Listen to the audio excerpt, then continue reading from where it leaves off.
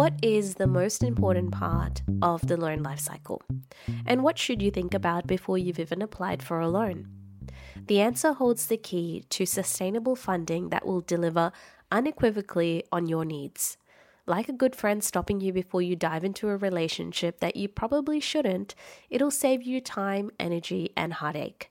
What is it? Nailing the exit.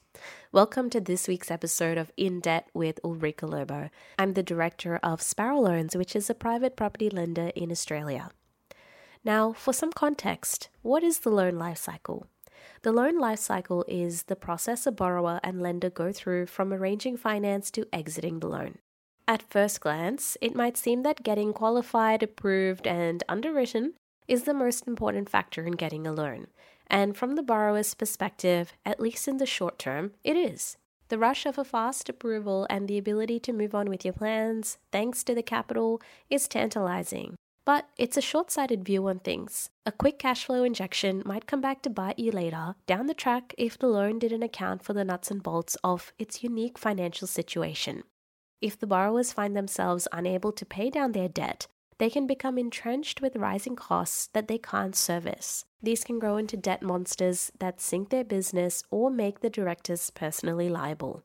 Making sure that you're ready with an exit strategy, or sometimes several exit strategies, is far more important than getting approved for a loan. Knowing how you're going to exit the loan is extremely critical, especially in a volatile market with fluctuating property and asset values.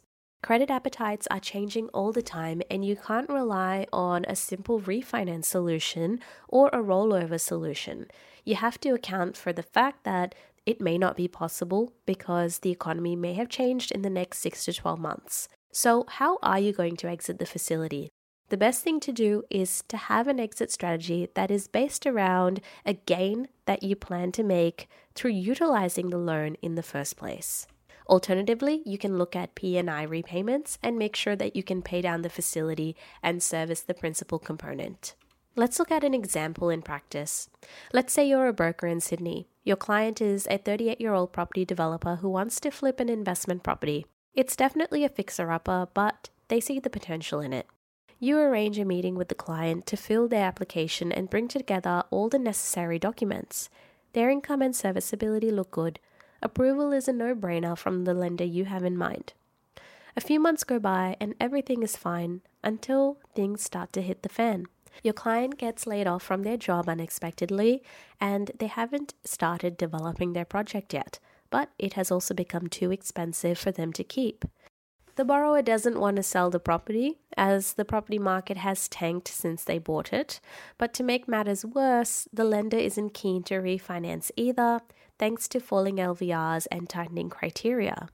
It's the worst of both worlds. As a broker, you probably feel caught between a rock and a hard place. Your client is stressed, and you're thinking, could I have done anything differently? Well, here's how you could avoid that situation.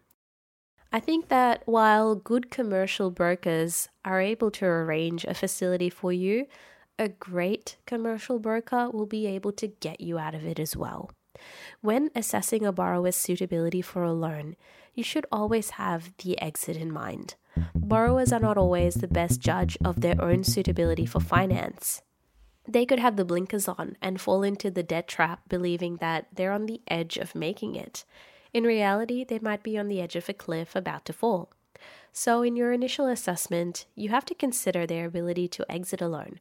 This will give you a good indication on whether you think finance is actually a good choice for them or if they're just kicking the can down the road. In your assessment, you should aim to get a complete picture of their finances. That includes their investments, debt burden, and company tax position. You'll also need to have a strong backup plan for the exit in case things don't go according to plan.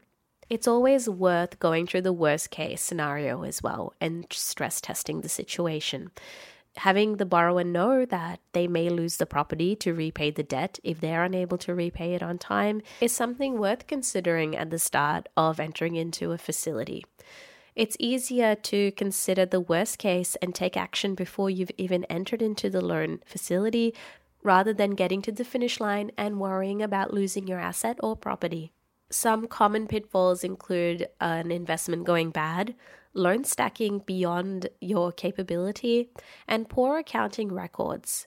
As a commercial broker, you can start scanning for loan stacking, poor accounting, or any investments about to go bad to see how it will impact the business and the borrowers during the loan term or on exit.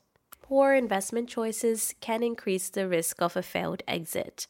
Investments always carry some level of risk. So, if your client has most of their savings tied up in volatile or illiquid investments, they're less able to respond to changes in their financial situation. Selling volatile assets can put you in a negative equity position if they're in a downturn, and illiquid assets like property and property funds can take many months to redeem. In the case of our 38-year-old developer, if his portfolio were full of assets he couldn't sell or that would be worthless upon redemption, we would be very concerned about his exit capability and might think twice about his approval. On the other hand, clients with liquid and stable assets, like term deposits, cash, or blue chip equities, are much better prepared for a quick exit.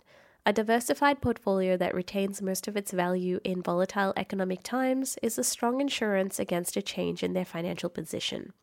It's a much easier exit to sell to the lender. For brokers, you want to consider whether your client has diversified assets that can be liquidated for fair value, as this can extend their serviceability or give them more options for an exit should their primary exit strategy not come to fruition. You can also be on the lookout for loan stacking. Loan stacking is where a borrower piles additional loans on top of others to cover runaway debts and expenses. If they haven't used their loans strategically and truly accounted for how they were going to service them or exit them, it is a case of more money and even more problems, especially as borrowers juggle repayments and multiple schedules.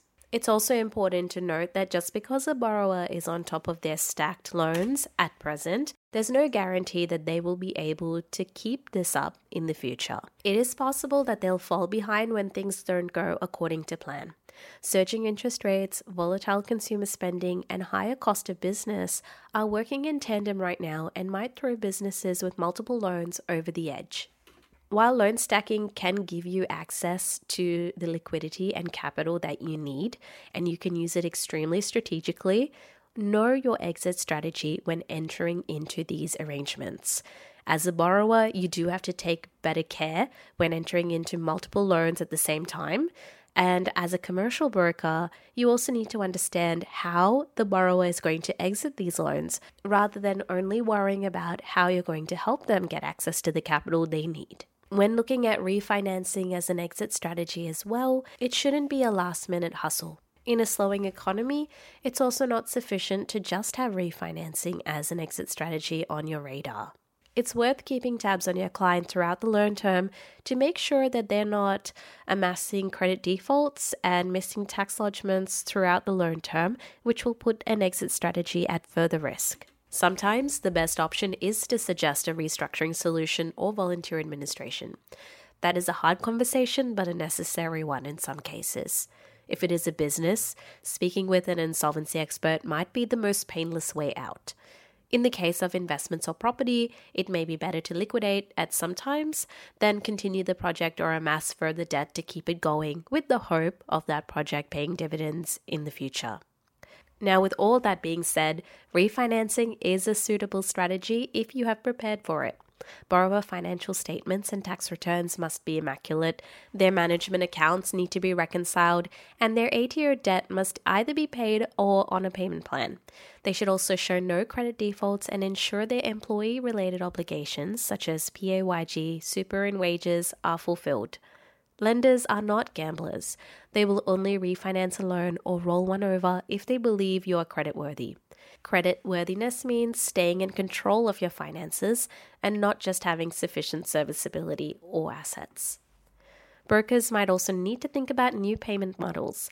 I realize a lot of what I'm saying requires a lot of extra work in vetting and checking a client's situation before, during, or after a loan is approved. Understanding if they'll exit well will undeniably take more time on the entry. So rather than a deal-by-deal payment model, which is how mandates seem to be currently set up, Maybe commercial brokers can consider mandates that secure a borrower for a period of time.